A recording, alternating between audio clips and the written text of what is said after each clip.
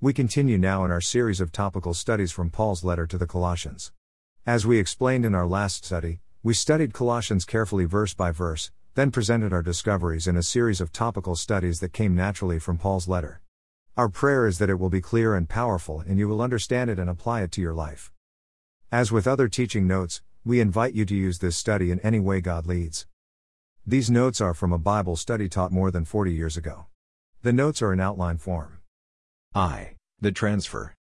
Greater than giving thanks unto the Father, which hath made us meet to be partakers of the inheritance of the saints in light, who hath delivered us from the power of darkness, and hath translated us into the kingdom of his dear Son.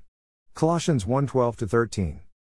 To be delivered from the power of darkness means that we were rescued from the authority of Satan's kingdom. Another way of translating this would be, God has rescued us from the domination and powerful tyranny of Satan. Job 1:12, Job was a servant of the Most High God and was deeply loved by the Lord. Satan told God that if he were to put forth his hand and take away what he had, that Job would curse God to his face.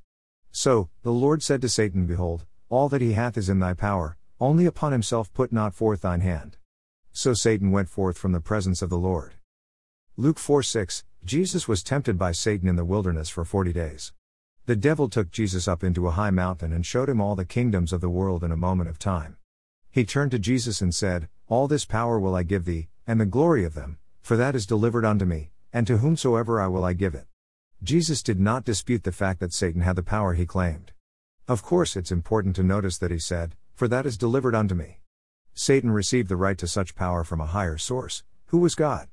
In the Bible we get a pretty close look at the power and dominion of Satan. In 2 Corinthians he is called the god of this world. In Matthew he called the prince of devils. In Ephesians he is called the prince of the power of the air. In John he is called the prince of this world. And in Ephesians 6 he is called the ruler of darkness. Acts 26:18, the Apostle Paul stood before King Agrippa and told him about his wonderful conversion on the road to Damascus.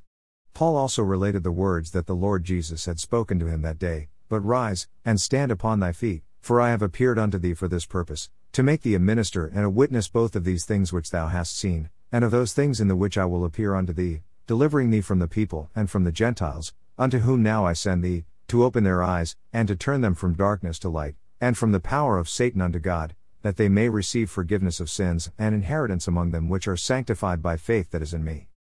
Following this rescue from the domination of Satan came a transference or removal to the kingdom of Christ Jesus.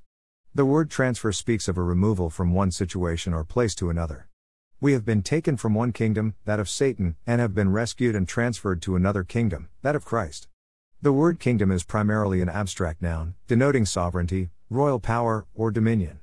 Jesus rules in eternity as the absolute sovereign. Jesus rules in eternity as the absolute sovereign. Jesus rules in the physical universe as the royal power from whom even Satan must receive permission to exercise his power and authority. Jesus rules in the hearts and lives of his people as their Lord and King. The words of his beloved Son are better translated of the Son of his love. The Son, Jesus Christ, is the object of the Father's love, and to who, therefore, the kingdom is given. Hebrews 1:1-13. 2. The redemption. We have redemption in Christ, which is further explained as the forgiveness of sins. Redemption means a releasing for a ransom of freedom upon payment.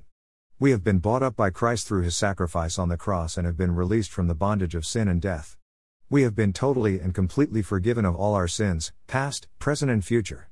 In Ephesians 1:7, the Apostle Paul wrote, In whom we have redemption through his blood, the forgiveness of sins, according to the riches of his grace. You and I are redeemed. Where we once were under the condemnation of God, we now have peace with God through our Lord Jesus Christ. Thank you for reading these teaching notes from more than 40 years ago. My prayer is they will be a blessing to you, your family and your ministry.